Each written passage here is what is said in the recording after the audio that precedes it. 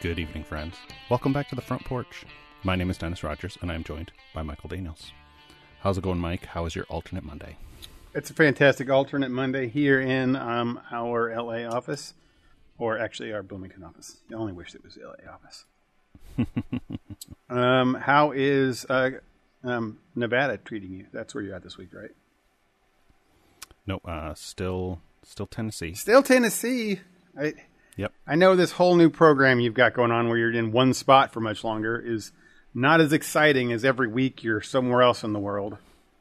Nope. On the downside, I've not traveled around much. Last weekend, a little over a week ago, for Thanksgiving, a little over a week ago, a little under a week ago, whatever, it's not important. I drove about an hour from the campground to my sister and brother-in-law's place. And I've been here for the week because my nieces are in a play tomorrow night. I'm going to go see that. And then what's the play?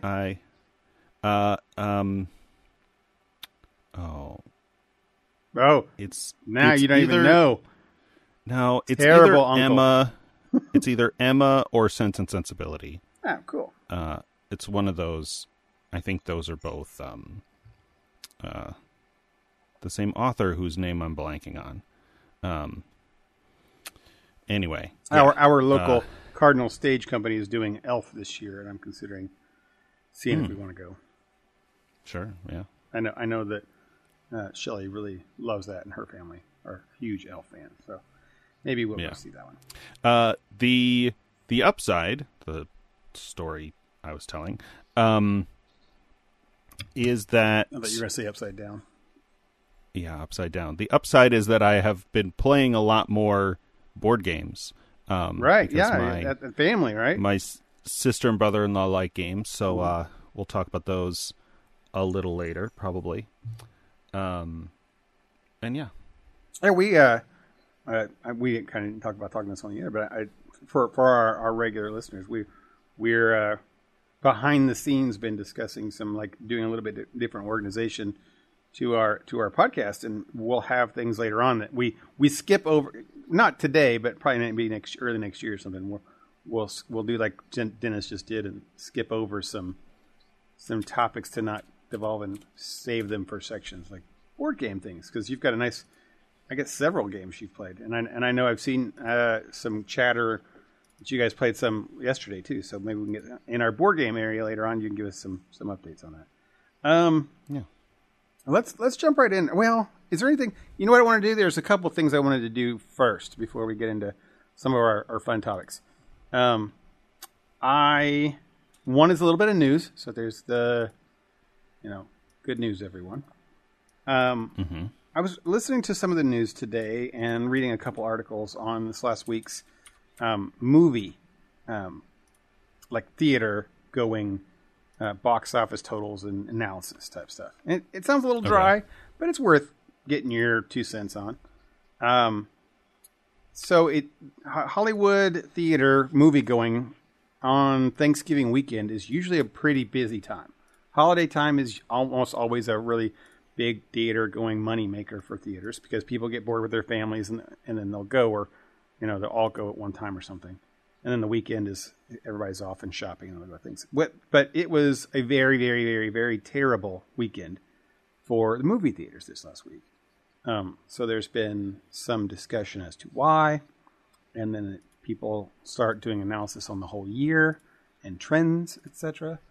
And probably the biggest thing I've kind of thematically pulled on the research from these different articles has been the general sentiment, and I'd like to get your opinion on this. The general sentiment that it's becoming the rich getting richer and the poor getting poorer type environment with movies anymore, in that they were intentionally picking out things like Wakanda Forever, where you have like large tentpole blockbuster movies come out and do billion-dollar business still, which tells you, hey, the theater business is still successful. But then everything else comes out and makes nothing. Unless it's for example, even and this isn't just all of them. I mean, just the small independent things. Disney released this last week their new animated movie. I don't think it's Pixar, but it's like 3D animated. It's called Strange World. And granted, this thing hardly got any marketing, but it made like $15 million. And I know it's made like, it cost them like $160 million to make. So even Disney isn't immune to this kind of problem. And for the statistics goes that Wakanda Forever, when it came out into theaters, 9 out of 10 tickets went to Wakanda Forever. Not that it was like a gangbuster huge week, it made $1 trillion in the first week and everything, but 9 out of 10. And then all those dollars went to one company to one movie. And only one other ticket out of 10 went to another movie. So the thought here is that there's no incentive for movies to make, or for companies to make movies for the theater anymore, unless they're these huge tentpole blockbusters. Do you think you've been to some movies in the last year or two since the pandemic kind of been going? Do you feel that's Sure. an established trend? You can't just say it's pandemic time now. It's been a couple years post. Yeah, I mean, there's a big difference between trends and absolutes, right? Mm-hmm. So to say like all or every or whatever. Yeah, sure. I do think some of that is clouded by the lack of hard data in other medium, Like streaming. Specifically about streaming. Some streaming services publish some numbers, but there's no, as far as I know, no regulatory body reporting on those. Like, that's the reason people talk about box office records, and especially opening weekend box office, because opening weekend differentiates, your Avengers Endgame from, Avatar, which Cameron keeps releasing over and over to keep bumping up the total lifetime ticket sales. Right. And, you have like Gone with the Wind, right, is adjusted for inflation, like still the highest of all time because it was in theaters for like, I don't know, years, right. Something. I don't know.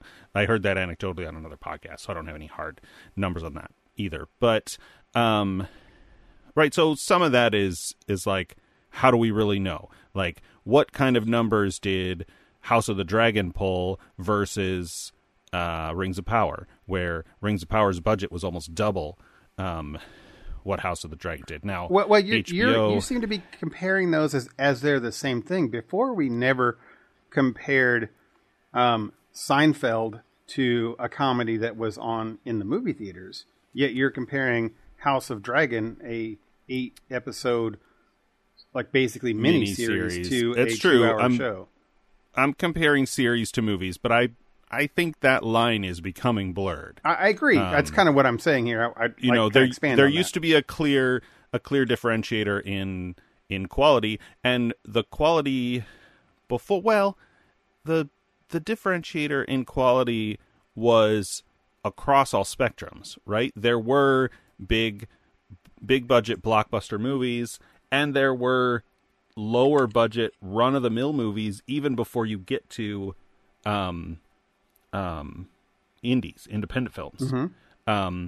But just in the TV space, you had daytime soaps, and you had primetime TV shows, and you had stuff in between, when they got to the evening sitcoms versus the longer dramas. And that's just in TV shows. You also in movies had at least 2 tiers of mainstream movies, and then also made-for-TV movies, what we used to call, or direct-to-video. Now the comparative budget and quality of films versus some streaming series is not that different. I agree. I think that's probably a point worth making double.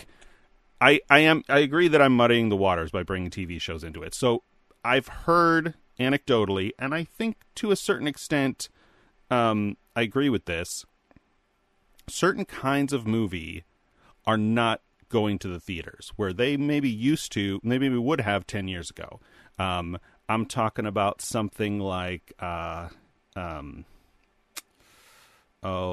did I just watch? The Lost City, Channing Tatum and Sandra Bullock. Okay. Oh, Like Sandra Bullock is not a made-for-TV movie actress. Correct. Actor. Correct. Her movies were in the theaters. Now, some of those were big theater movies like Speed, and I don't know, I'm sure I could think of one eventually. But a lot of them were movies. Miss Congeniality is a perfect example. Miss Congeniality, While You Were Sleeping, The Proposal, any number of, typical run-of-the-mill rom-coms that run the gamut from, pretty schlocky to, close to best in class, by which I mean very good for being cheesy rom-coms.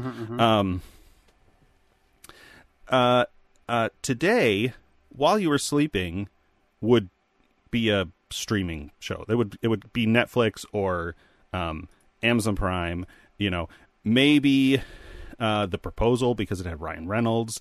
Maybe Today would get a little more a theatrical release or something like that. But with the attendance numbers down post COVID and post availability of streaming, a lot of studios are going, well, it costs this much to make, and we might make that back in theaters, but we'll get a better deal run through the streaming service. And again, we don't really know what those streaming service numbers look like as clearly as box office. So there's some of that happening. I think another thing that's happening is, and again, I don't know that I 100% believe this, but streaming series and movies, streaming movies, although I think series do better at it sometimes because writers have more runtime to play with, writers and directors. The films that go to the theaters tend to be more made for the greatest common denominator, right? Like the absolute, like they're looking at the middle of the bell curve and they want to hit just that. So they're not pushing, they're not trying to reach niche audiences on either end of whatever spectrum you're looking at. Yeah. Which can make the final product somewhat mediocre. I'm putting a lot of caveats in that statement. But on the flip side of that, when I think back to all of the movies that I saw this past spring, we were talking about when numbers happened and went probably April, May, June was when I was going to the theater the most. And again, that could just be because I was going to the theater a lot, right? We looked at this number before the pandemic, and the average American goes to the theater twice a year. Wow, and so obviously that's average, right? There are people who never go, and there are people who go every week, right? So the average, and so in the average, then they're looking at one Marvel movie in the summer, one Star Wars movie at Christmas, or the Hobbit movies, or whatever, the biggest big blockbusters of the year. So I was going a lot, and I definitely saw some movies that were not mainstream mass market appeal. I'm thinking about Unbearable Weight of Massive Talent, the Nicolas Cage movie. Well, even everything's Everything Everywhere All at Once is very niche, even though I think anybody who likes Marvel movies should watch that. Yeah. I mean, you said that. Yeah. After Multiverse of Madness. The Northman, same thing. Absolutely not a mass market appeal movie. So those are still being made. And I think sometimes if people are being smart, business decisions, it comes down to that, the thing we talked about years ago. Is it a theater movie or isn't it? Right? Yeah, that's exactly. I'm glad you brought that up. I was preparing to talk with you about this with City, and I was like, I think we're going to talk about that. Is it a movie theater or not? Type of thing. Because, like, The Lost City, and I don't know, I shouldn't be using that as an example because I don't know whether that got any kind of theatrical release. I think it was a Netflix.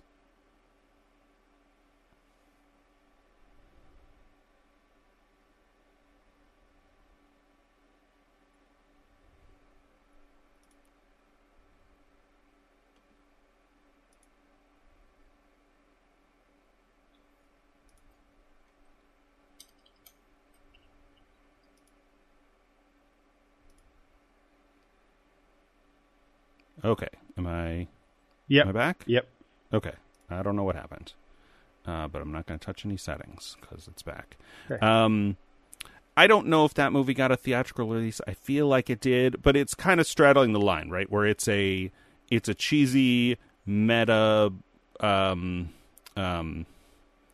romance novel story. Yeah. But with a lot of big fantastic, still not the right word, whatever. A movie with a lot of visual spectacle. Okay. That could benefit from being seen in a theater.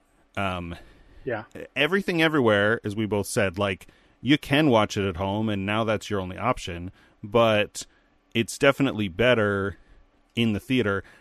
Less so for the visual spectacle and more for the captive audience factor. Yes. We talked about.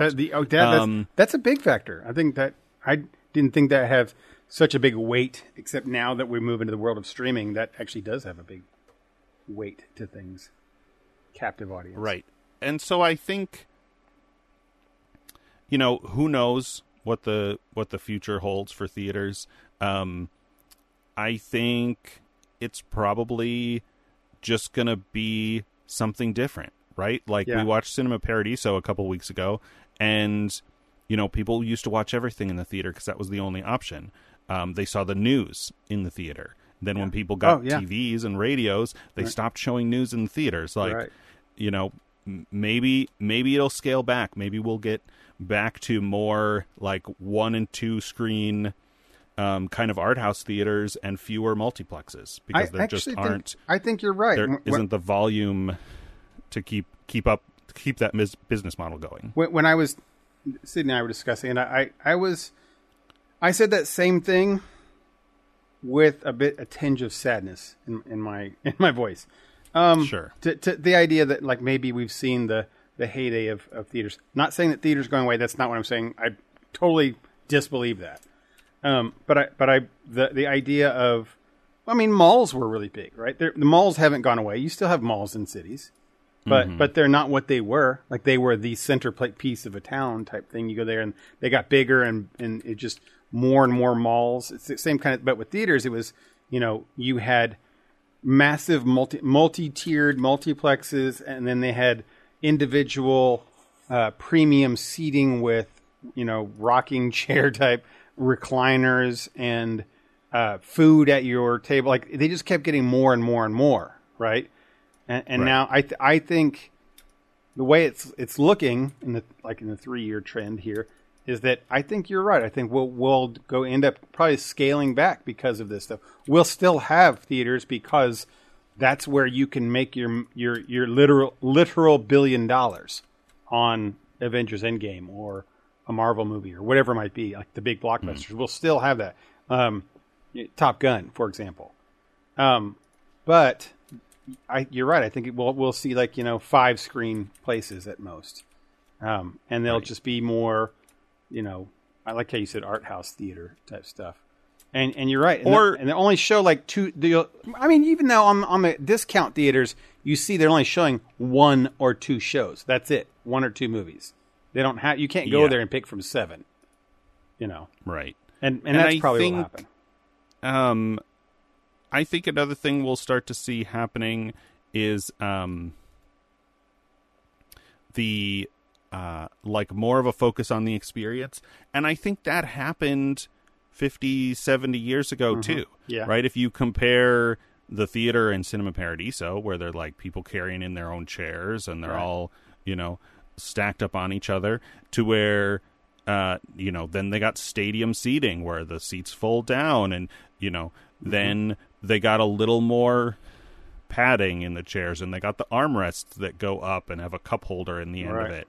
And now almost everywhere I go has not almost everywhere, but a lot of theaters I go to have the motorized recliner seats that are wide. Mm-hmm. You're not bumping elbows with anybody, and you got a little table there for you, and almost all of them have at least like half a dozen beers you can on tap that you can get. I think the theater companies, in an attempt to keep themselves going, are going to add those kind of things that used to be very specialized and unique, will start to become more common as an added draw. Right. For me, it's okay because, on this show, we for a long while before the pandemic, I part of my post analysis on reviews was always is this worth watching in the theater or watching at home, like you and I both talked about, and that was a very important component to me because movie ticket prices kept going up and up and up. And everyone started talking about, we're not going to go to the movie theater because it's just too expensive for a family. And they weren't wrong. And I was on the board with that this is an endless spiral that is destroying and corrupting the movie industry from greed, right? And was causing terribleness. Now that they got slapped in the face from that, and we're going the opposite way. But now all those, for me, it was always those movies that were worth it in the theater are the ones that are end up going to stay in the theater. And all the ones that I would recommend to watch at home typically are going to be on streaming now. And they're just going to go straight to that kind of a thing. So for me, that's fine. I think that, I've never thought that you should waste your money watching, like a drama on the big screen. But that's been me, because there's no real visual or audio need for that. I'm being generalistic here. Of course. But, you can get a lot of that at home. And sometimes a lot of those movies, it's okay to pause, go get a sandwich or whatever, a drink, and then come back later. So, and you can't do that in a theater. There's no reason, there's no benefit to be captive audiences on those. So it is better that those are now going to be on that thing. But I just think I think that 10 years from now, the theater experience will have shifted differently. We are definitely going to have them because we still see huge success stories in the theater. But I think the biggest change will be the struggle of the actual theaters themselves. That's going to shift like a lot. I honestly believe movie theater owners are going to have to just rework their whole process. And they'll actually if you ask me, they'll have to rework this whole stupid paradigm of, the movie companies make 50% in the first week and then 55% second week and the 60%. So that theater owners only make money if it runs for a long time. They need to negotiate that. But I think that whole change. They're going to have to struggle with these huge multiplexes that aren't selling things, putting movies in that they can't, and they're going to have to downsize, change a lot of stuff. So in 10 years, I see movie theater owners going out of business, and then the ones that succeed coming up, changing their plans and modifying their kind of stuff to fit what Hollywood and the viewers are now doing with streaming and incorporating that. So it's a positive development for cinema in general. The last bit of this, I just wanted to say in our news section here, Glass Onion, the Knives Out sequel. Okay. It came out last weekend as well. So this was the one that was, I said the weekend that was really bad. This one did really well. The first Knives Out was in theaters and made something like $160 million, which was big for that size of a movie, right? Sure. That kind of a movie. This one was released by Netflix in theaters for only 1 week. And then now it's going over to Netflix. Oh, it's that thing that a streaming service has to do so that their movie can be a valid Oscar pick. Correct. Yeah. Weird, right? So what's a little weird, the analysts have been talking about this one, the fact that it's a mistake, I feel, and they feel, from Netflix in that the first one made money, right? Like it made money. Right.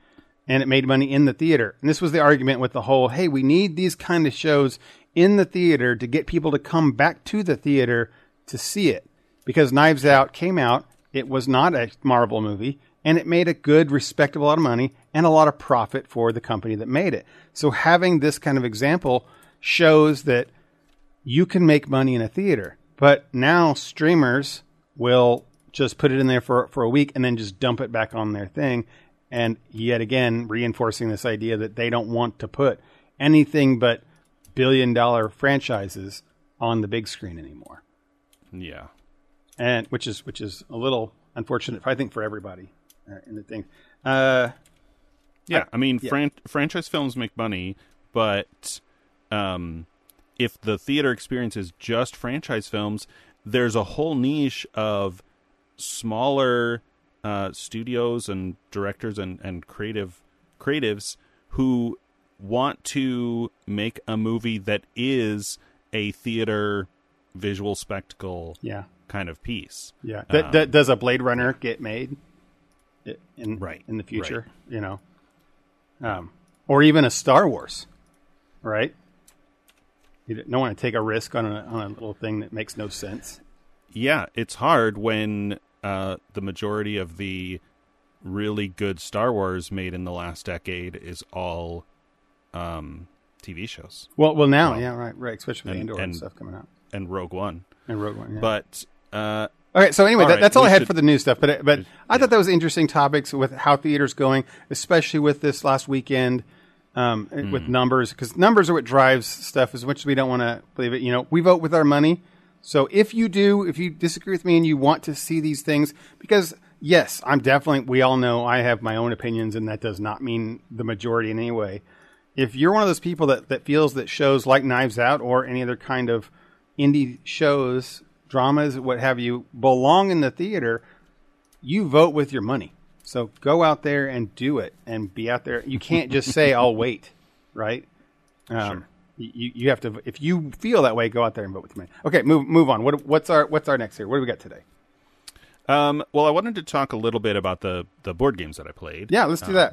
Some board games. With my sister and brother-in-law. We need to talk more about board games, Dennis, by the way. I've moved and been in the whole moving process, so I haven't been able to play board games. And then you have had the whole moving things, board games. I mean, I'm on the road, so I don't get that opportunity. Although I have been playing some new games on Board Game Arena. I've heard that. I've not been there in like 8 months at least, and I've heard that they have some like legit games on there now. Yeah, there's a lot of good stuff. We're playing Point Salad, which is not an amazing game, but it's another fun little thing. Our friends Fox and Jill from formerly of Geek, from the former Geek Scholars Movie News podcast.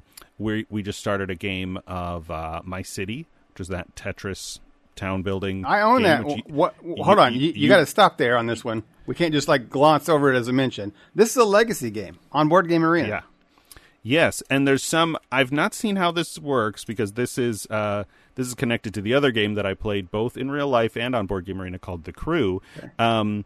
They've implemented a feature, and I've not really seen it in action. So this is a new thing. But there's some kind of feature in Board Game Arena where you can start a legacy game, and the way that their turn-based game system works, you really could just keep that game going for the whole campaign. Sure. Right? It's just hanging out, you come back to it, you start the next game.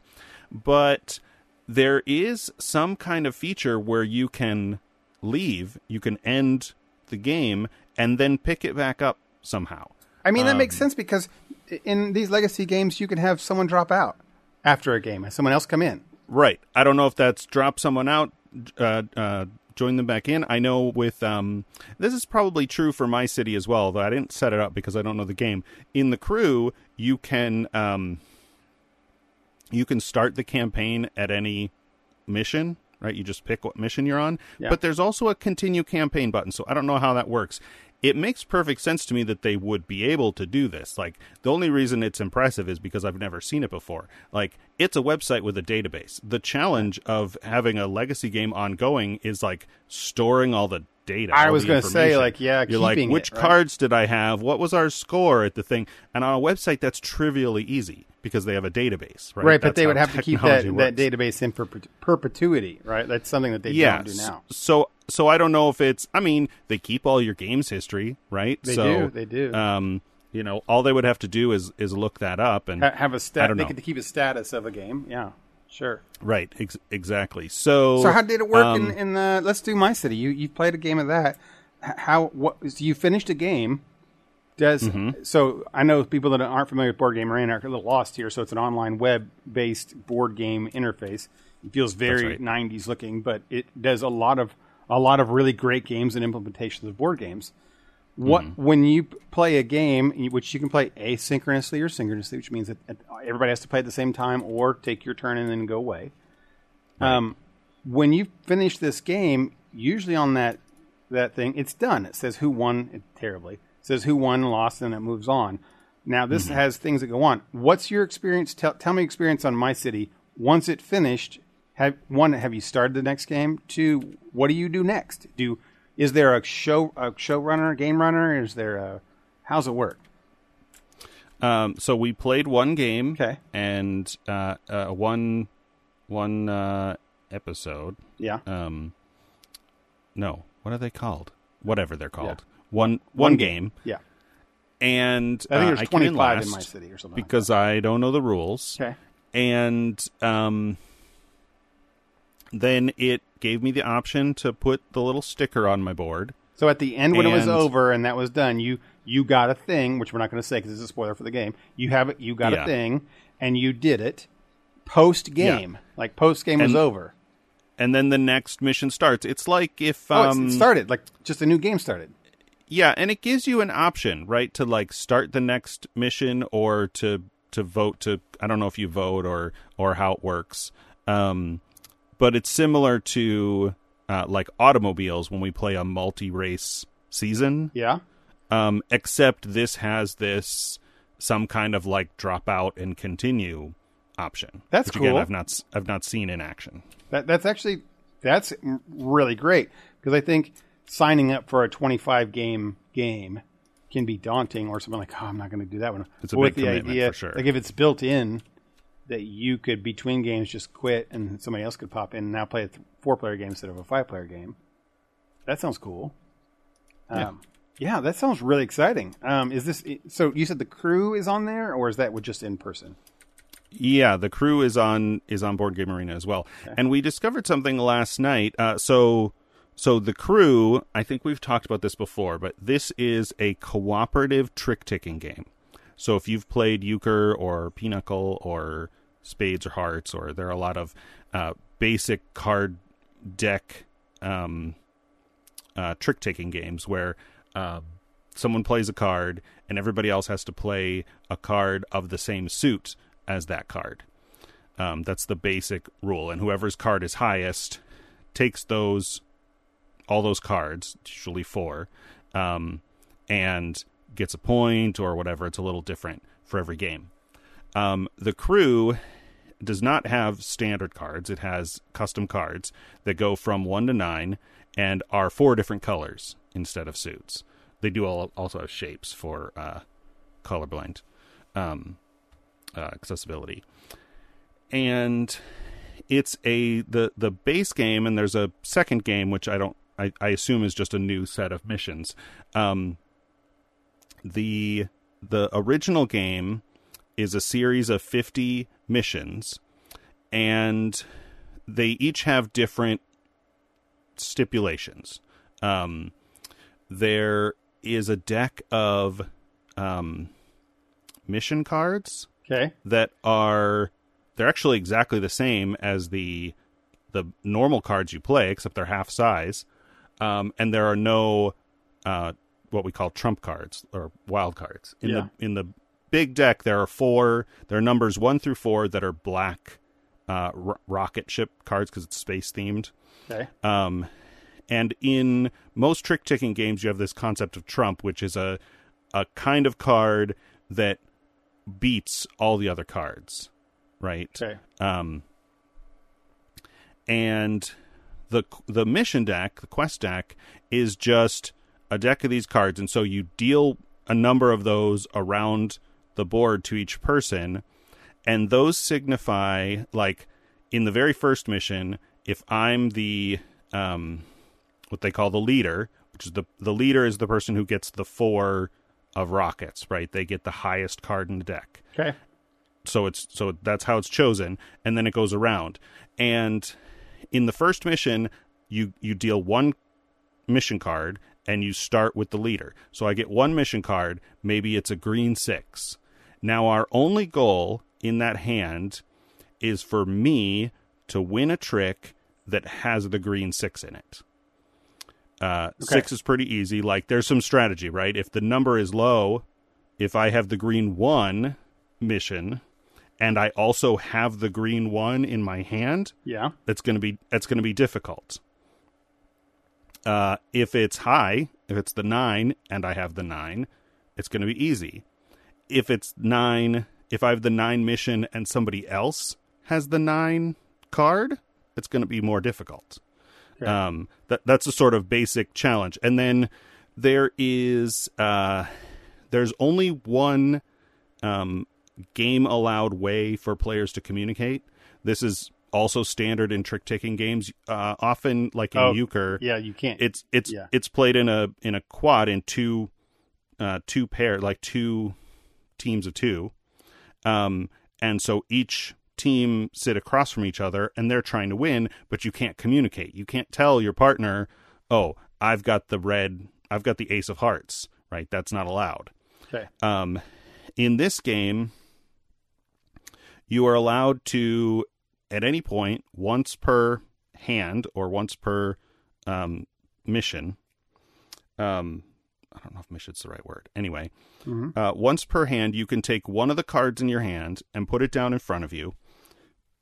And then you have a little chip that you can put on the middle of the card, on the top, or on the bottom. That tells the players at the table, who are, it's cooperative. You're all on the same team. Right. But if you put the chip in the middle, you're saying, this is my only card of this color. If you put it on the top, you're saying, this is my highest of this color, and then bottom, lowest of this color. So you might say, if you have the quest for the green 9, if I have the quest for the green 9 and my highest green is a 5, I might put that 5 down and say, this is my highest 5. So we're going to have to come up with some other solution. And then as you get further in the game, you do more quests at first, like everybody gets one. Then there are little modifiers that say you have to complete these quests in this order. Or there are little greater than symbols that are like, these have to be completed before the other, right? Okay. Which is not the same as like the numbered ones that say, like, there are 4 quests out and 2 of them have a 1 and a 2. Well, the 1 has to be done first, the 2 has to be done second, and then you can do the other 2 whenever. If you have the greater thans, it just means that my 1 greater than card has to be done before your 2 greater than card. The other 2 quests on the board could be done at any time. And then there's some where you can't communicate. There are some that say, like, you have to like win a trick with a 1, which means you lead a 1 and nobody else has that color. So you win because nobody else can follow suit. It gets progressively more difficult. And my sister and brother-in-law and I have played about half of it. We're up to like 23, I think, as of last night. Oh, right. We played a handful of missions every night, I think, since I've been here. Almost. That's pretty good. That's a lot. And yeah, and it's fun. And then you get in the like, oh, somebody screwed it up. All right, we got to redeal. And sometimes you get unlucky cards, right? Because there's still a lot of randomness in how both the quests and the hands are both just dealt out of a shuffled card deck. And yeah, that's been fun. An interesting thing I discovered last night when we were doing virtual board game night is that there's a graphic display on Board Game Arena when you're playing this game that will show you all the cards that have been played. Okay. Which is interesting, and there might be a setting for this. I don't know. The game might still be in alpha, which is a thing on Board Game Arena too, if it's still in development. The way that Board Game Arena works is there's a log. There's like a chat log of everything that happens. So, in real life, playing the crew, the tricks that are taken are supposed to be put face down. So you know what cards are out when a trick happens. Yeah. But after that, they get put face down. So you know, there's a card counting thing. Oh, yeah. But if you're on Board Game Arena, you might play, like, I might open load the website, play a blue 5, and then now it's Fox's turn. And, I'm going to come back and look at it in a couple hours. Like, there's no way you could, somebody can if you have a eidetic memory, but right, yeah. A normal person is not going to remember. But the game has a chat log, so you can, it's different from the chat log. It has an actions log. And so I could, if I wanted to, scroll down that log and just look at everything being played. We're also all playing on our computer, so I can open up a text editor and just write down every card that's being played. Oh, yeah, right, yeah. And then there are no, there are only 2 greens left, and I have one of them, so the other one's somewhere out there. So what they did is they just put that right on the screen. They're like, some people are going to be able to, anybody can look through the log. It's just tedious. Right. And they're like, this information is freely available. Let's just put it on here. Yeah, that's a big difference between playing a game like in the reels versus, online, is that you can do all these kind of bookkeeping things that you can't do. You can't write down all the things that have been done before and what's been played. Right. But you can do it online. That's just a kind of Yeah, that's what our buddy Cogswell told me when I did a Sushi Go tournament. Yeah. Is that the serious players will write the hands down, right? You're playing Sushi Go with like 3-4 people. You're going to get your hand back. And so, and you can see all the cards everybody played. And so you go, okay, well, I'm going to get a Squid Nigiri in coming 2 up turns. Next. Right, yeah. Maybe if somebody doesn't take it, and you can plan your turn around that. And it's, to me, I'm like, you've kind of taken all the fun, but that's what happens. I agree. in tournaments. The first time I'm sure that I've mentioned this on the podcast. I don't think we were doing the podcast when this happened, but at Gen Con one year, I did a Smash Up tournament, and Smash Up is a game that's kind of goofy and silly, and making it a competition with strangers took all the fun out of it. Now I know that that's not universal. I know that sure. Our buddy Pat and Pete and some of the others have said that they get in a tournament and it's fun, and you've probably said this too. Yeah. It depends on the game, depends on a whole variety of factors. Last question on the subject, real quick for you. Which I'm looking at the Board Game Arena site, and they have 4 legacy games right now. My City is one called Le Marché du Crabe. I think it's a French game, obviously. Sounds like it. And then there are 2 games called The Crew. There's The Crew Mission Deep Sea and The Crew The Quest for Planet 9. Which one did you describe today? So Planet 9 is the original. Okay. It's space themed. And so I think part of the idea, and all the missions have flavor text that you can read, you advance toward Jupiter and a solar flare comes and knocks out your communications, whatever. Yeah. I've never read any of them. But I think the idea there is that you're in spacesuits, so you can communicate a little bit right? Like hand signals or something, but you don't have radios or whatever, so you can't talk to each other. And I assume that the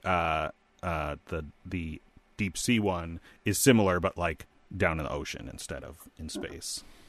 Well, if you ever want to invite me to a My City game, Dennis, then I'll have to give it a shot. I think that sounds good. And I'll read more about the crew and give that one as well. Yeah, I'll see how this game with Fox Jill goes. I don't think I want to do 2 of those at a time. But yeah, it's legacy games are the investment that you invest in a lot of games kind of going forward, I think. But it's true. We've had talks about these. They're my favorite, I think, kind of games. Legacy. Well, let me clarify that. I mean cooperative legacy games. I think competitive legacy games can be some of the worst games ever made. But I agree, because then you're just angry for the next year instead of like, okay, I can just leave because this is terrible. So that sounds. I'm excited about that. It has been so long since I played Board Game Arena. I get burnt out was the thing. I think is it's that you have. It felt like a chore. I'm not knocking Board Game Arena. I think it's a wonderful site, and I think everyone hasn't heard about it should go to it. My experience of it after playing it as much as we solely have was this. Having 10 games, 6 to 10 games on a queue that you feel like you have to be doing all the time. And then I lost track of what one game is this and what I did in that game. And it didn't feel like an investment in a game, right? Like when we play on game nights, it was, we're playing a game that we're all kind of playing together and we're doing, but when it's on Board Game Arena asynchronous, it's just a list of 6 of checklists that I have to do. And then I have to look at it back in, make sure I take my turn and things like that. So it wasn't as exciting. I think legacy games can be a little bit differently because they're kind of cooperative.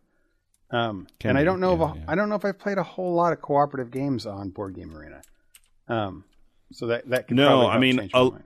A lot of those, and we've talked about this before. Like there are games that are fun either way, and there are games that are better asynchronous, I think, or turn-based, as we say. I think that Potion Explosion is a great asynchronous game.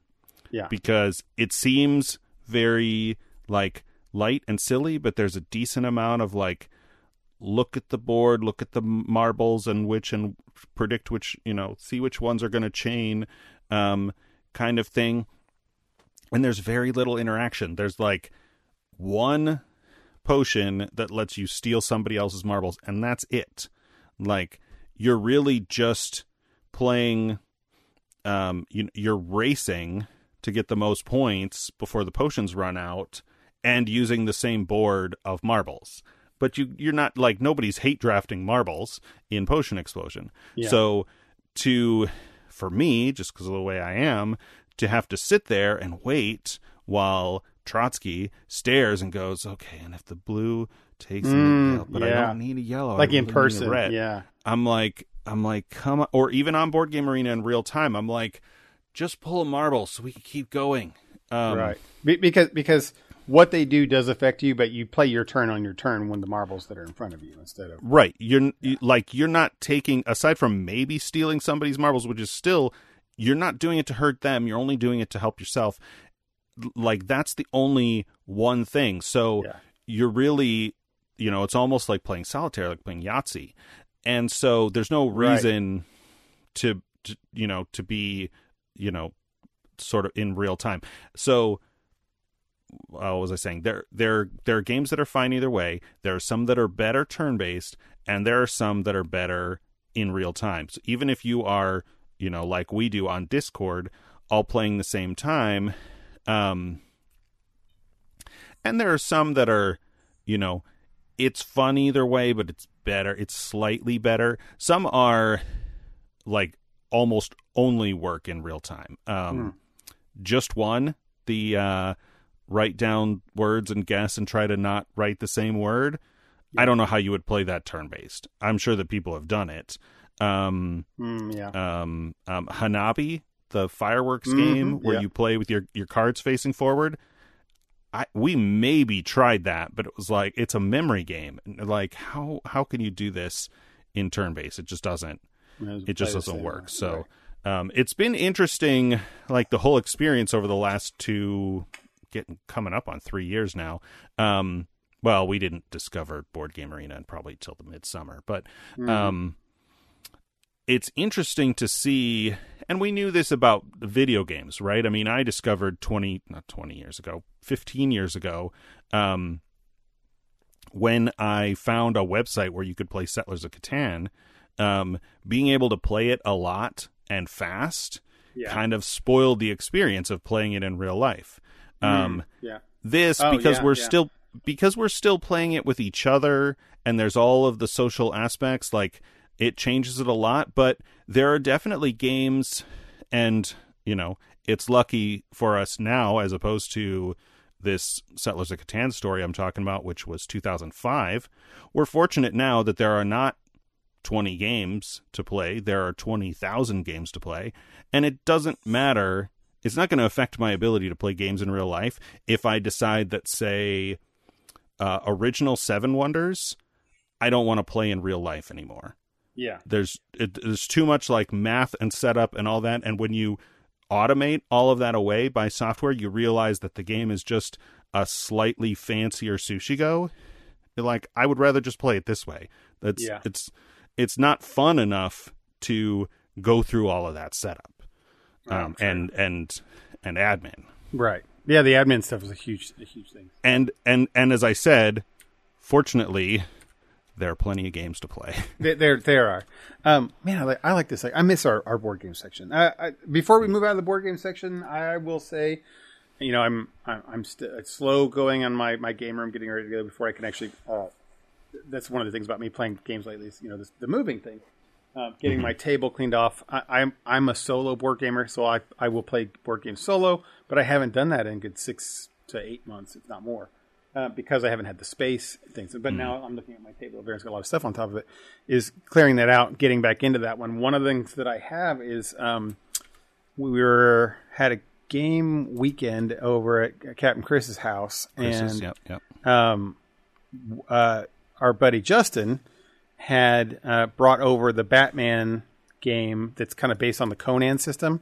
There was a big Kickstarter thing, huge boxes, like really big boxes, 2 Gloomhaven level boxes, and it goes for over like $150 or something like that on the Kickstarter. And he had brought it reluctantly, and I wasn't sure why, and we didn't play it. And then we were all putting games up and leaving Chris's in the day. He's like, and I was talking like, oh man, we didn't get to play the Batman game because I like comic books. And he's like, why don't you just take it with you? So he gave me Batman. Like he's never he played it like once or maybe, and then just gave it to me. I was like, wow, that's like an expensive, big, huge, all these miniatures and stuff, and he doesn't want that. I said, can you play it solo? He's like, well, you can go online and on Board Game Geek and there's some rules some people have made how to play. Automate it. Sure. Okay, cool. As I do. So I had the table cleaned off, and I was like, I'm ready to get back into games. This is a good one. He gave me this game, which is like huge, and I'm going to go. Oh my gosh, it's insane. It's got a how to play video that's 45 minutes long. It has a book of ridiculous amount of pages on how to play it. No, like this is your first game, just play this part type stuff. It's just extreme. The setup is massive for everything. A billion bits and pieces and everything. And then the reviews come back from it, because I watched like Sit Up and Shut Down and such. Come back as middling at best. It's it's like Conan was fun because it was stupid. This one is just took the fun part out of it. And I'm like, oh, that makes me so sad. And these miniatures in this game are gorgeous. Like all of the Batman rogue galleries and families and stuff are in here. That's the worst, when you get like a really beautiful, well-made, like visually well-designed, what do they say? It has a lot of tabletop appeal or something like that. And then something about the gameplay just doesn't. Like the Firefly game is kind of like that, though I wouldn't call the components or anything in that game amazing, though you have the like Chinese character money and the Serenity class ships. You're like, oh, cool, there's a big space thing with Serenity ships and stuff. Yeah. Yeah. And then it's terrible. and then the game is just like this very slow, punishing, like parallel play game with no interaction. And right, yeah. You're right. Yeah. That's how this sounds. So I am going to, at some point, it's probably sitting a very high top of my list on games to play when I get this whole thing set up here in this room, which I'm very close.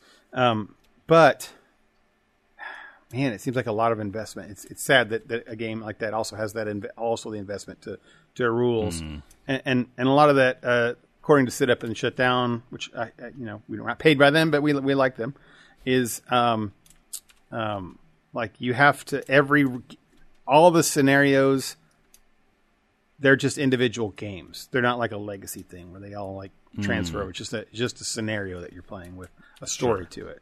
And then each one has like a ton of individual rules for it. And all the characters for that individual scenario has a ton of very specific individual rules.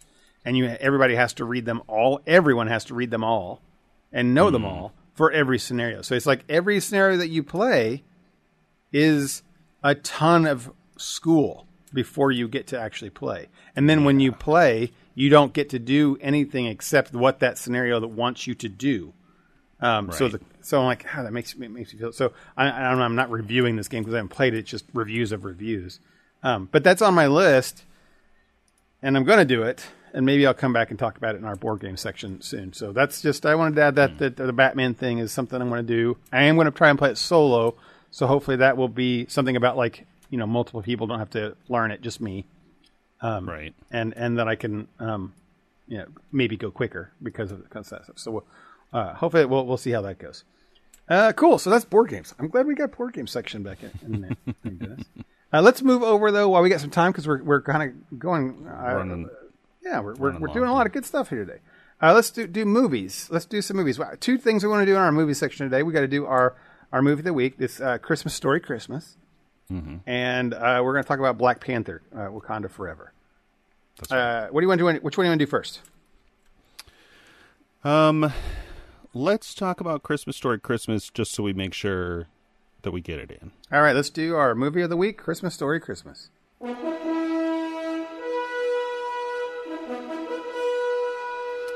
All right, as we both just said several times, we watched A Christmas Story Christmas. Weird title, right? From 2022. It's brand new. This is, as predicted, somewhat of a requel of A Christmas Story. I think it's 100% requel. I mean, I think that's definitely what it is, right? Yeah. One of the most beloved Christmas movies of all time. Has a lot of the original cast, though the parents, Ralphie's parents, are not the dad passed away fairly. I think the dad's the original one. He's a ghost. He's there. Right. Terrible. And the mom is not the same, though the original mom is still living, but she's like in her early 80s. I assume she's not working anymore. Right, yeah. And all of the... this is a little bit of a spoiler, but like the kids, his friends, and the school bully and all that, like that's all those same guys. Yeah, same actors, which is nice. Nice to have it. Yeah. So let's do pre-spoiler stuff. So the story follows Ralphie coming back, which is the actor Peter Billingsley. He lives in Chicago with a family. He is narrating. There was in the original movie, Ralphie was played by Peter Billingsley as a kid. I don't know, was he like 7 maybe, and 7 or 8?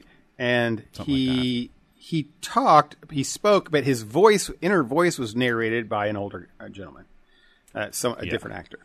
In this one, he has an inner voice, which is voiced by himself. So Ralphie, Peter Billingsley, is narrated by Peter Billingsley, and he is obviously playing himself, talking, and then narrating. So that's kind of what I actually think is a pretty big difference between the two. And the original movie is narrated by Gene Shepard, who is the author of the book. I didn't know he was the author. That's great. That's excellent.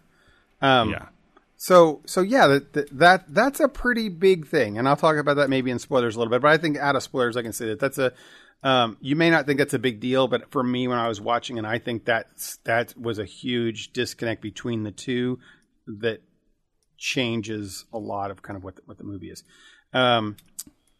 So it follows Ralphie. He's in Chicago. He's trying to become a writer. It's the end of the time. It's coming up on the Christmas season, and he goes home. And this is in the.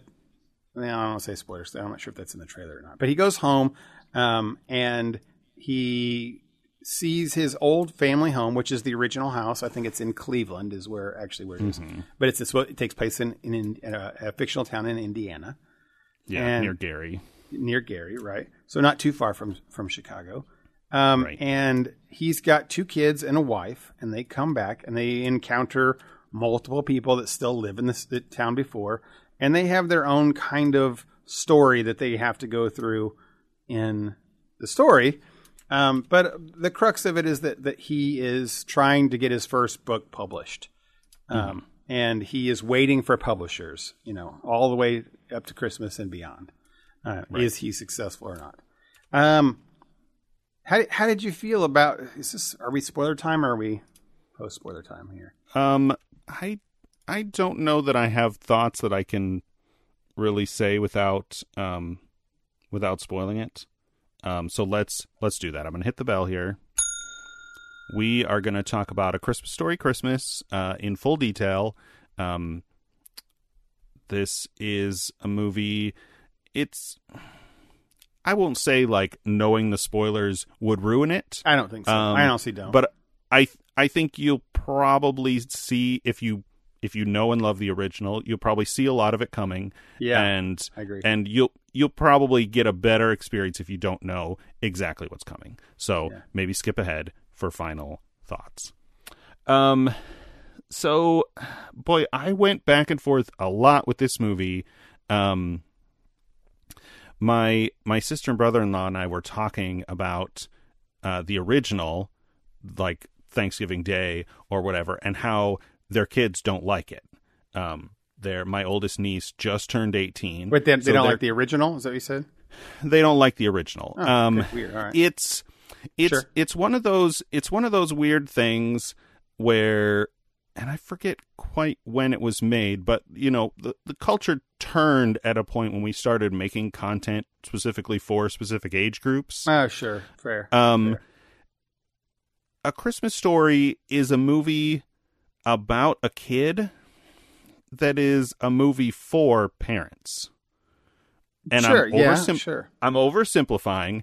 Like, yes, there's a lot of goofy, funny, the lines everybody knows when he says, "So help me God, yellow eyes," and when he spills the lug nuts and says fudge. But some kids can relate, pin, right? Like and all that, right? It's like funny for kids stuff. I know when I was a kid, I had like body horror sympathy at the flagpole tongue thing, like that. Just or crawl. Your parent getting you all gussed up with a ton of winter stuff, right? Or accidentally saying a cuss word in front of your parent. I almost forgot that. Like the moment when, like, I'm not claustrophobic, but the moment when Randy falls down and he can't get up because the mom has bundled him in too many coats, like, I think gave me nightmares as a kid. Sure. Like that was horrific to me. But back to this movie.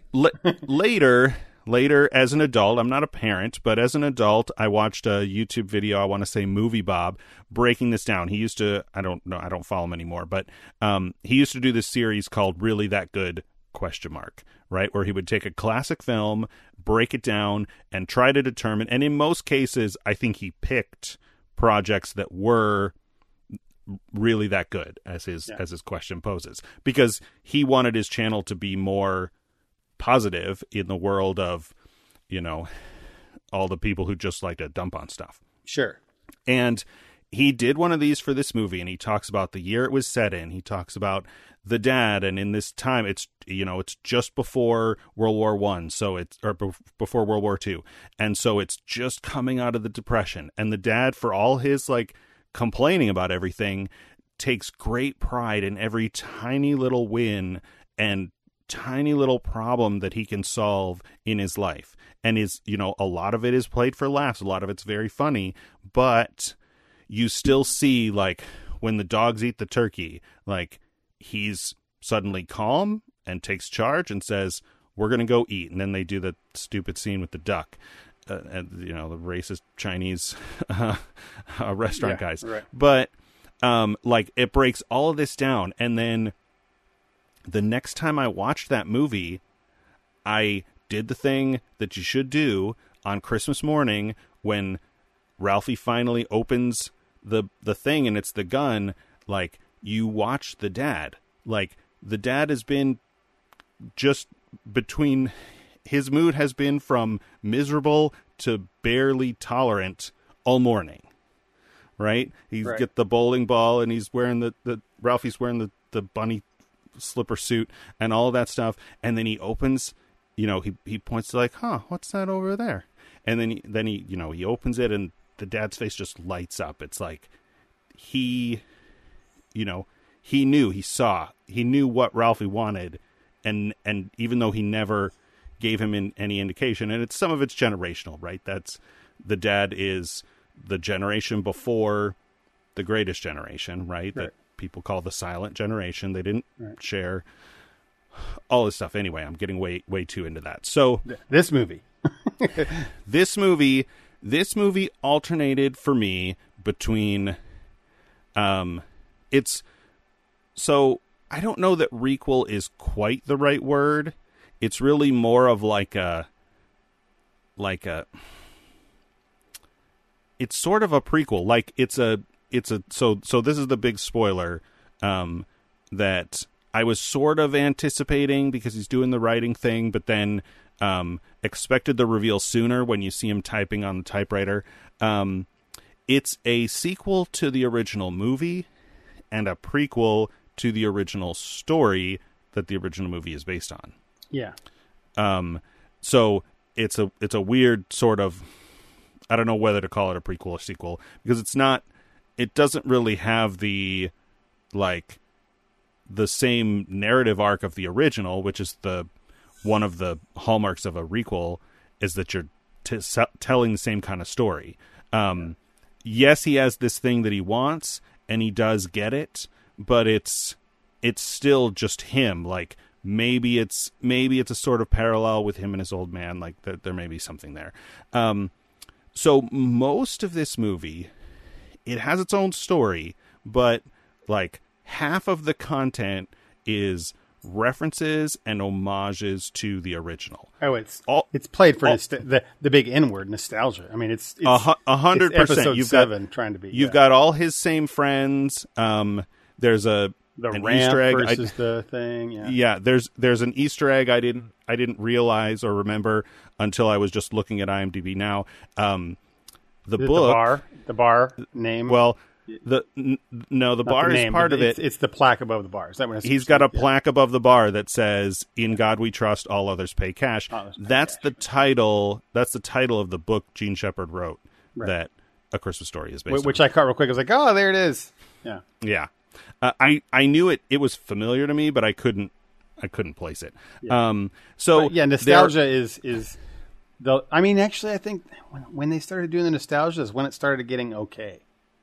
Like that part I was kind of interested in. It depends. Like, some of the nostalgia, I was like, oh my gosh, this is so dumb. Like, it was. How did he fall? How did this guy not die? Like this is like, I see it's kind of funny, but goofy.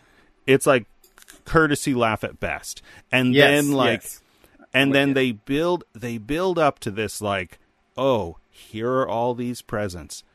Your dad must have bought them and wrapped them and hid them in the basement, and he didn't know. I mean, which sort of makes sense with the character, but like, here are these, and it's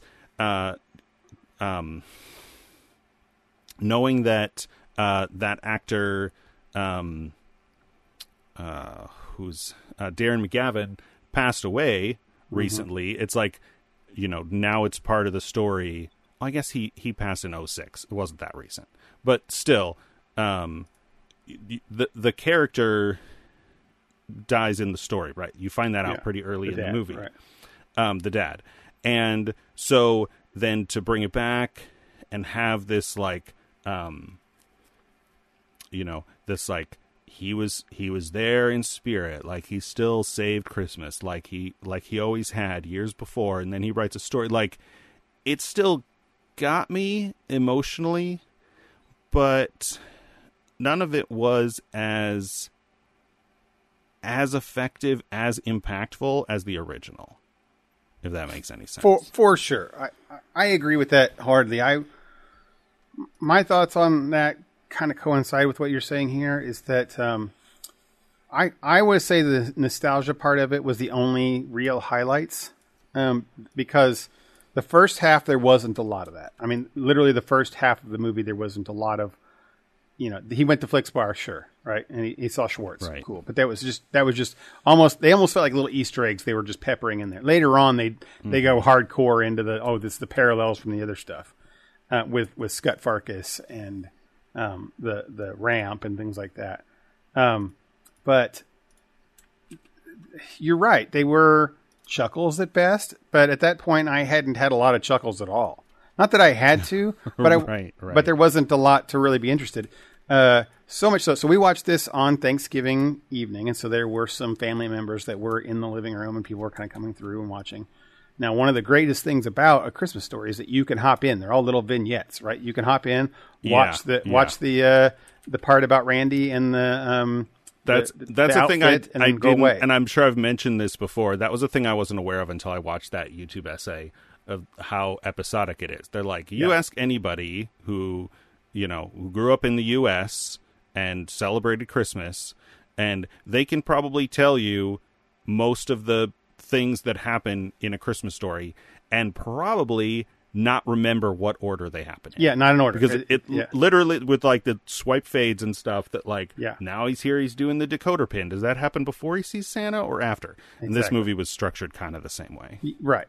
So this one, though, it did have the vignettes, but there was still kind of the point of why he's there, what he's doing, and stuff. So, and then there's a family. So my point there was that people walking in and out didn't see it as, like, couldn't, because when you walk in A Christmas Story, it's one of the reasons I think my kids and all the kids that I think they're watch this even, is that they'll walk in, they'll stare for a minute at the TV, watch the little vignette, they'll go, that's great, and then they leave when it's done. Then they'll leave. Right? Yep. And then they're like, oh, I liked that show because there's that part with that kid and the big clothes. That's great. And then they'll watch another one. And then after 6 Christmases, they're saying so many, now you watch the whole thing. This one, there wasn't anybody walking through, and if they stopped to see what was on, none of the little vignettes or whatever parts, little sub-stories, whatever, were interesting enough at all for them to keep watching to the end. So sure. They just continue to walk on through. The people that were watching, there was 5 of us in that room. All of us got bored halfway through. 2 of them just wandered away. Like they were ready, excited to watch this one, and then they were like, I'm gonna go get a drink, and then never came back.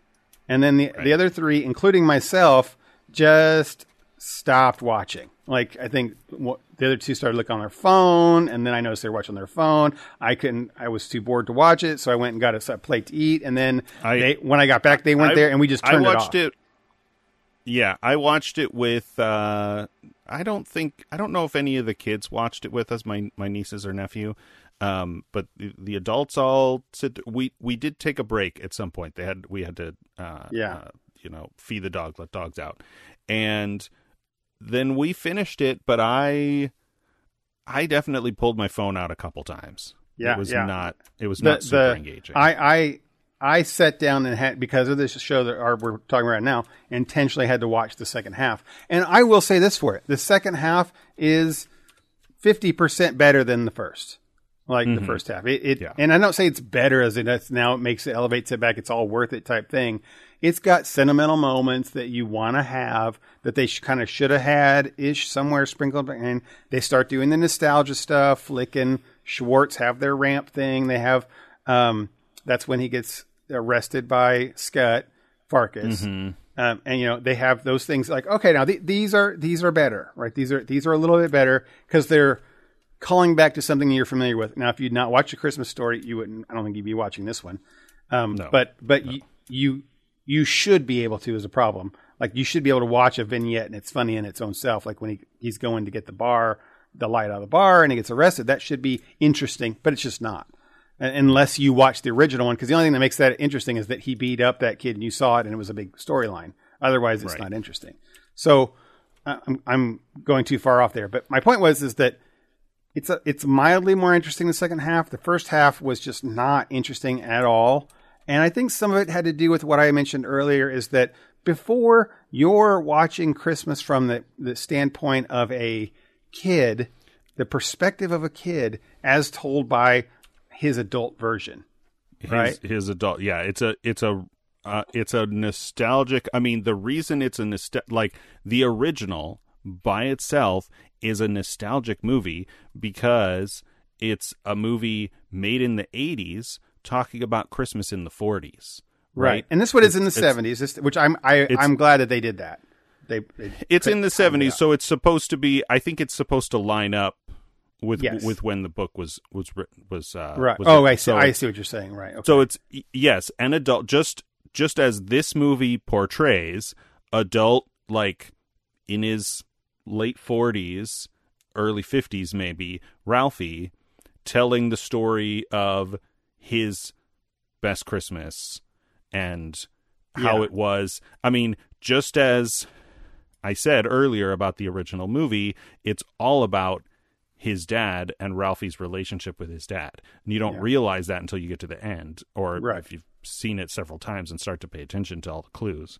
Right. But this one had the problem that it didn't have that. The reason it didn't have that is because, I mean, one of the many reasons it didn't have that is because there wasn't a kid perspective.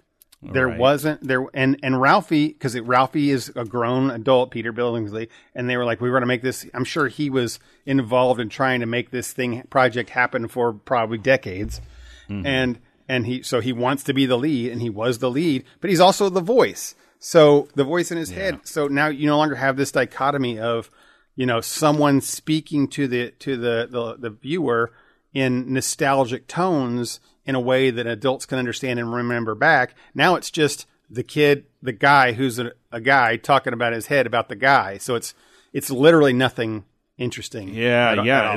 It's like they needed, the original needed a narrator, right? Yeah. Because you need that, voice of God, not voice of God, but the voice of the future, or voice of the present. Yes. The commenting future. Right. on this story. This story is the didn't present. Need a narrator, right? Yeah. There's nobody, there's no like 80-year-old Ralphie telling the story of how he realized how great his dad was and became a great writer. It's using a narrator that doesn't need to be there. And there's a couple lines when he talks to the kids about he's telling them to not have presents where his internal monologue, it works, but for 90% of the time it doesn't work. And that's, I think, a major problem with this film. Is that totally misses that mark. The other thing is, and this should have been said probably in the non-spoiler thing because this is really relevant. This is a movie whose actors were child actors when they were actors. And they have no longer done anything of note since they were child actors for a reason. They're not great actors. This is literally them pretending, probably with a right and multiple takes and kind of going things there. They're not good is my kind of point. Flick and Schwartz being, key things. They're probably like car salesmen or whatever now. They're just like living normal lives. I don't know. I don't have their IMDb things, but I know I looked up a couple of them and they haven't done anything. Now that being said, like the mom, the new character, she's great. She's done several things. She was fine in this, and I thought she's an actress. Same thing with the mom. She was in Airplane. Yeah, right. No, I mean not just the mom. I meant like Ralphie's wife. Right. Yeah. The new character. So the mom. Yes, you're right. The one in Airplane and Ralphie's wife are their actual actors, and they were fine. But everyone else, it definitely felt like super corny. And and I couldn't help. I'm trying not to pay attention to that, but you can't help when the lines are just stilted and terribly delivered. And they're supposed to be punched or whatever. It's just, it didn't work. So I know we're going on long about this one, but there's a lot of things that that didn't make this work. The kids themselves, their characters weren't all that interesting. All of the extra, they were fine. They were fine, right? They were fine at best. I liked her beaning him, or him beating the little girl in the face. That scene was pretty good. I don't mean that in a bad way. It's just it was funny. Right. Do you want to jump out of spoilers? Yeah, let's do that. Okay. So I think now we're out of spoilers on this one.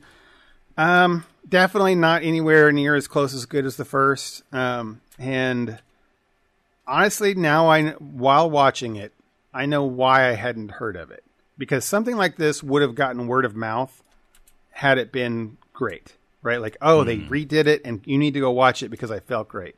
It had a heart, I don't say warming, but a heart wrenching or heart touch, little moments at the end. Yeah. And that was good. And that made me feel good, but that was not anywhere worth the entire time that I watched. And as I said in spoilers, everyone that watched it in the house got bored, and I had to go make myself watch the second half, which was better, but not worth the whole thing. I would say for me, you can pass on this one. Nostalgia, only if you're bored on a day and want to kind of play it in the background. But even then, if in the background, you'll probably get lost and not care. Yeah, the people I recommend it to is people who really are fanatics of the first one and are desperate to watch more for some reason. What do you think? Yeah.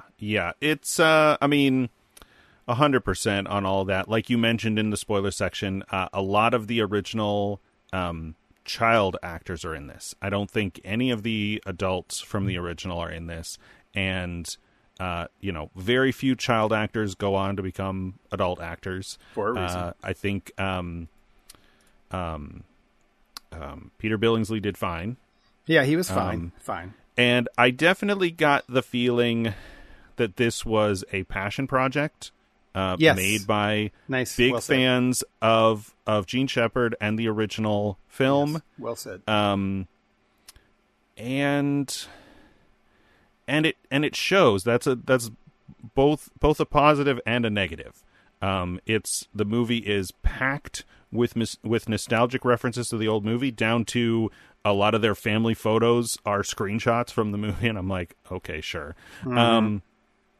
I'm like, yeah, I get that. That makes sense. Yeah. And yeah, unless you are and I'm a big, I think I said this last week, A Christmas Story is easily in my top 5 Christmas movies. But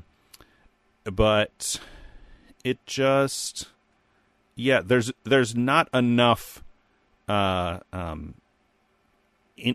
entertainment or, because the original has a lot of There's not enough entertainment in this entertainment piece. Yes, that's fair. That's a fair statement. Right. The whole Orphan Annie decoder pin thing, or the thing about the soap, and the fantasies, the kid having fantasies makes sense. And now he's, an almost 50-year-old man still having daydreams like an 8-year-old.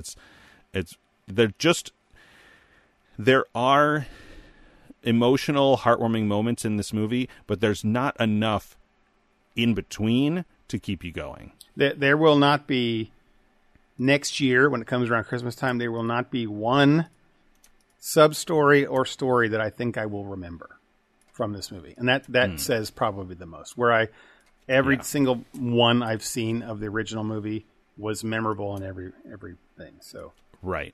So I'll probably remember the big main ending story, and otherwise I'll be like, oh, did they do a thing where he's again, the complete opposite of the original. So it wasn't awful, but yeah.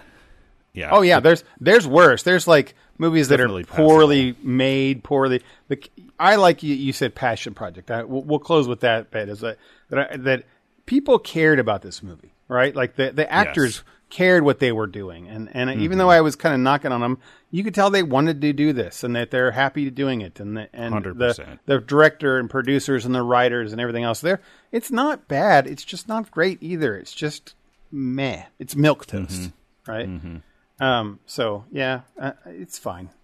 Okay, moving on for the next one we got there is, oh man, we're quite gone. This one only got 10 minutes left. So I want to pick real quick next week. We're going to do a little bit different thing here for next week because we got holiday stuff happening. We're doing 3 movies this time, or 3 shows, I should say. Dennis and I talked about this beforehand, so we pre-picked this. It is my pick, so I'm officially picking the Disney show Disenchanted, which is a sequel to the movie Enchanted with Amy Adams and Dempsey. So that's the one that I'm officially picking. But we're also going to watch the Guardian of the Galaxy holiday special. That's out. That one's only like 40 minutes long. Yeah, not and very you've long. seen it already. I did. So we're going to save that one. I can't. You know me. Got to watch it when they come out.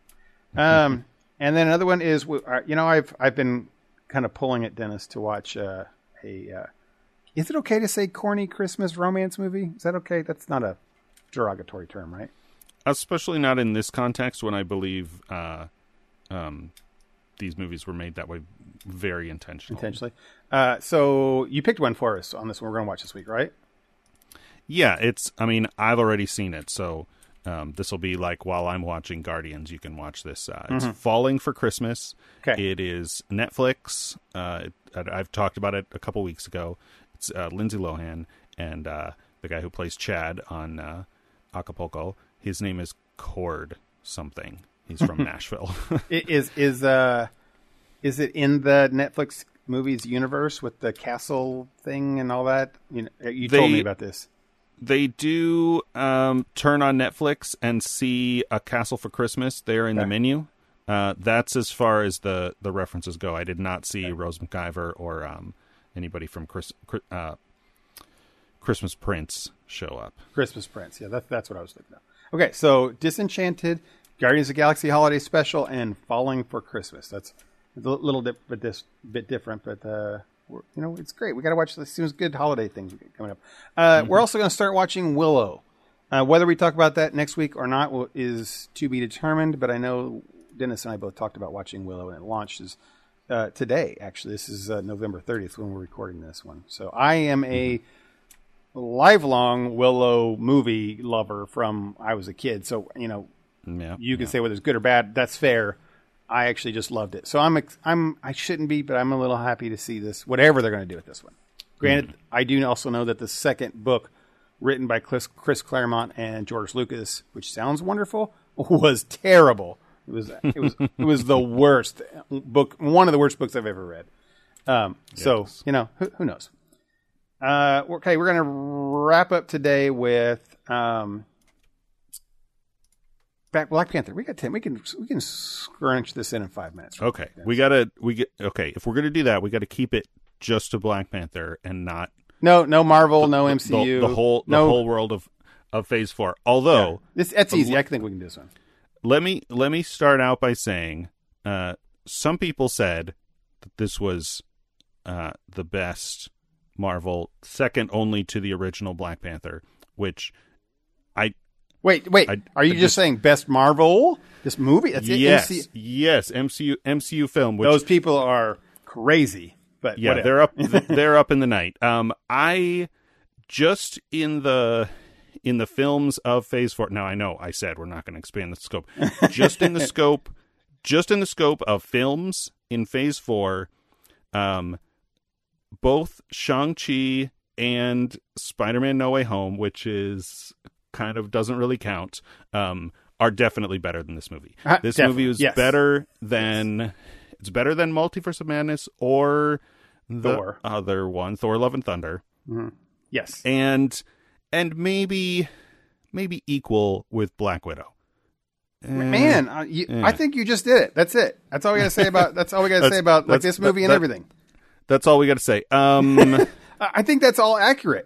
This has been out long enough. I'm not going to worry about spoilers because we're not going to do post spoilers. After this, I'm going to do the credits. So if you haven't seen it yet and you don't want to get spoiled on what happens, you can just be done and join us. Just be done.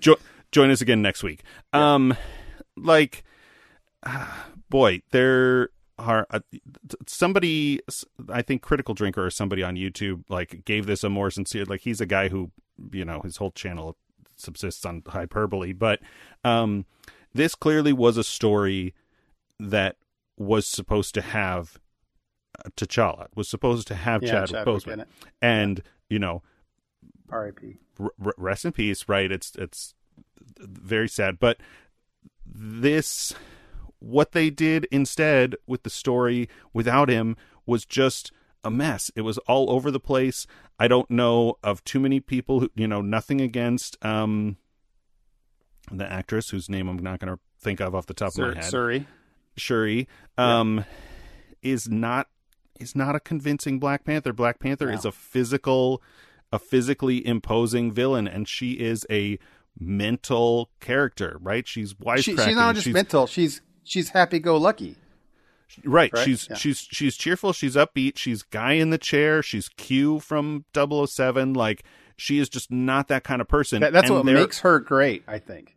That's what makes her great as a character. And there are other characters in this world. I think the guard girl whose name I'm not going to remember, and if I did, I wouldn't pronounce it right. Probably the general of the general. Yeah.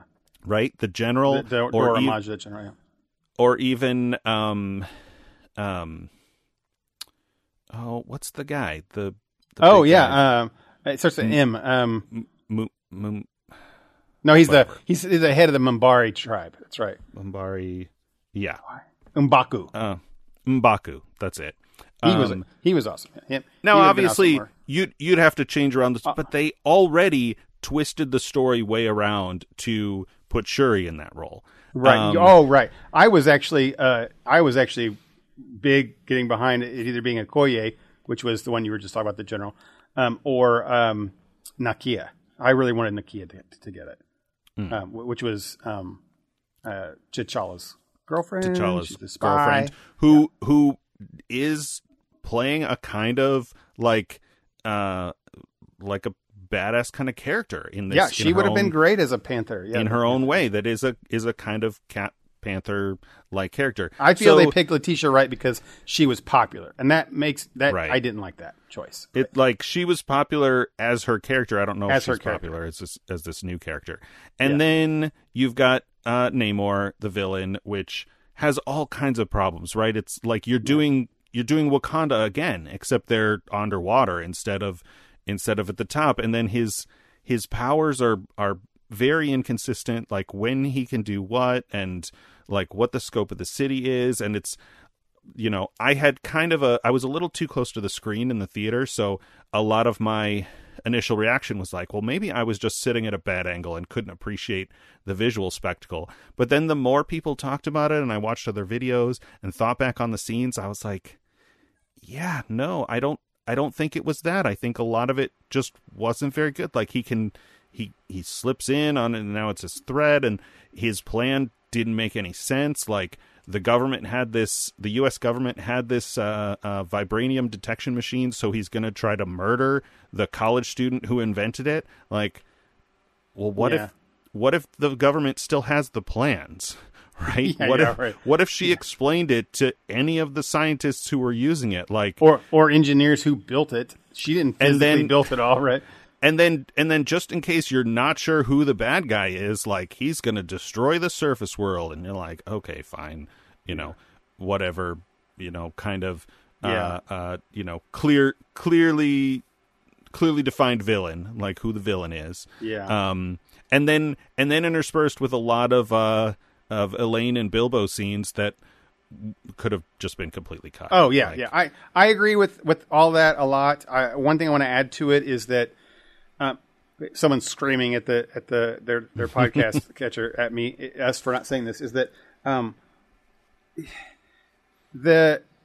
you said earlier that the specter of Chadwick Boseman is here in so many words, and that is that 100%. I think that's a detriment to the show. You can't disrespect Chadwick Boseman in any way, because he was an incredible human being, a phenomenal actor, and seriously was going to be the Steve Rogers, in my opinion, of the next generation of this world. Yeah, and I also believe that he is one of the reasons why Phase 4 and going forward is so confusing, is that we don't have a clear-cut leader that we had before, and Boseman was the one that, like, okay, now the future is better because T'Challa and this character and this actor is going to take us there.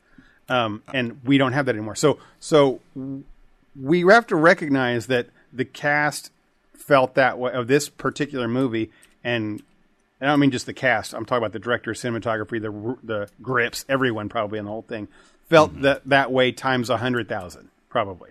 So making this movie was made with that as their central core grief. Like that's what I want to kind of us to say here and recognize is that this is a movie about grief. And when we say that Letitia Wright with Shuri wasn't the pick, people are going to scream and say, well, that's because it was, yes, she's not funny because she's going through grief. And this movie's about grief and how you go through. And we're all going to heal from Chadwick's passing. And I get that. I understand that. But I'm here to watch this show as an entertaining piece of thing and make some sense out of it.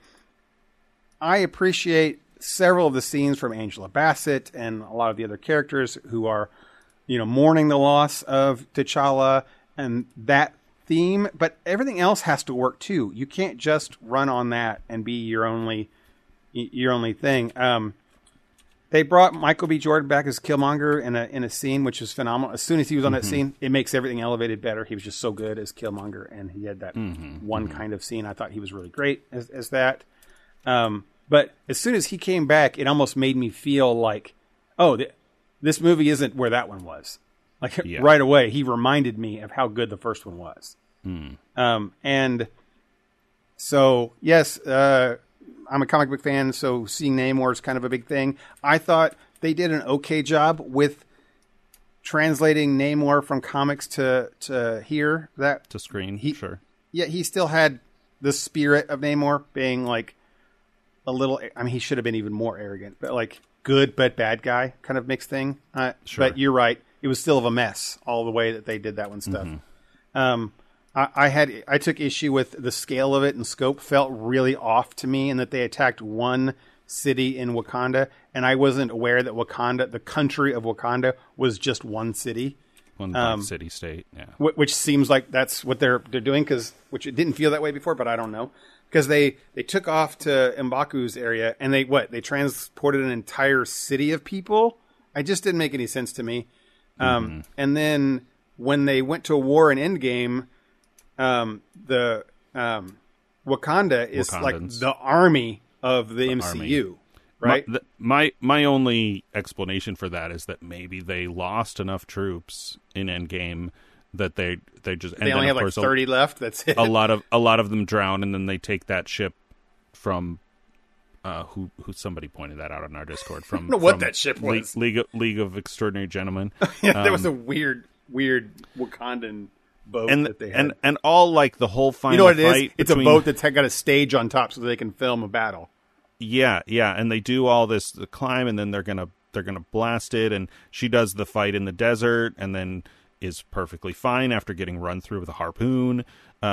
Just. Yeah, a lot of just really implausible. Yeah.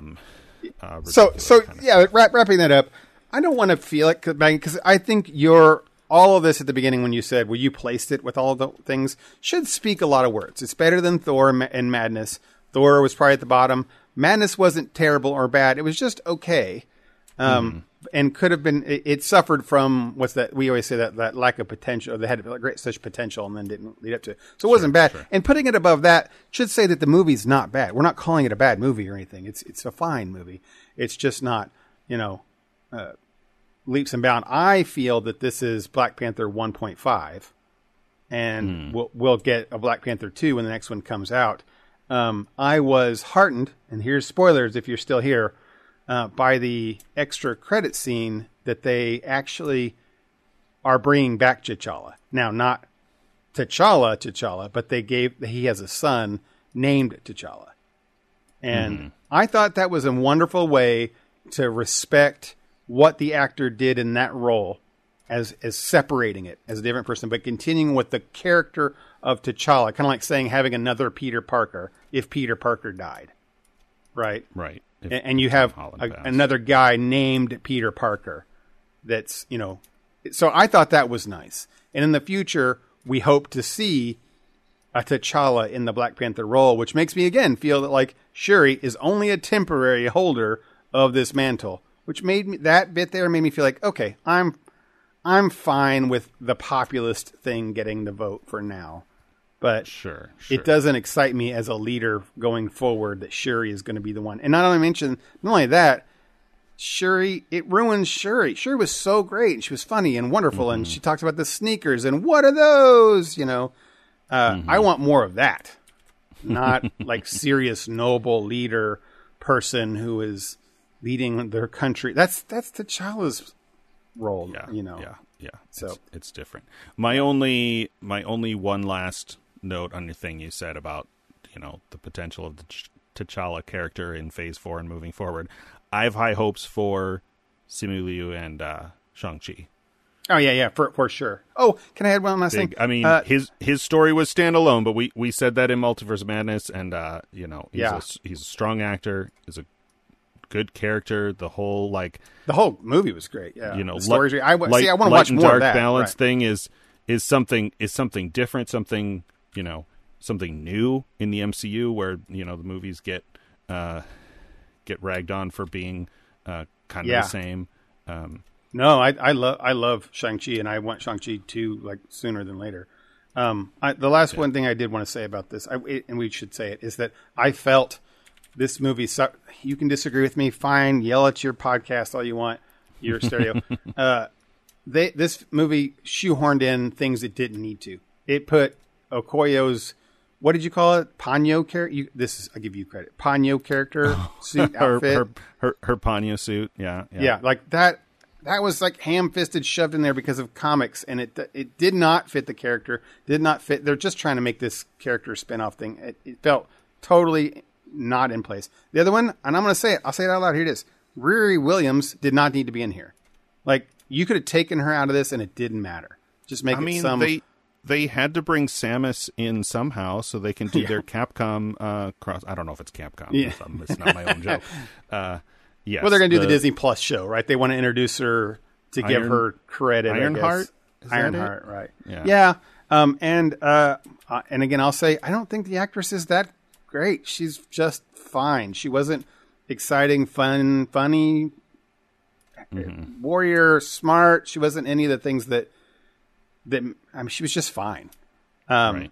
And yes, the other part that they shoehorn in is the Thunderbolts thing, and with Valeria Fontaine, whatever the Elaine character is, none of that.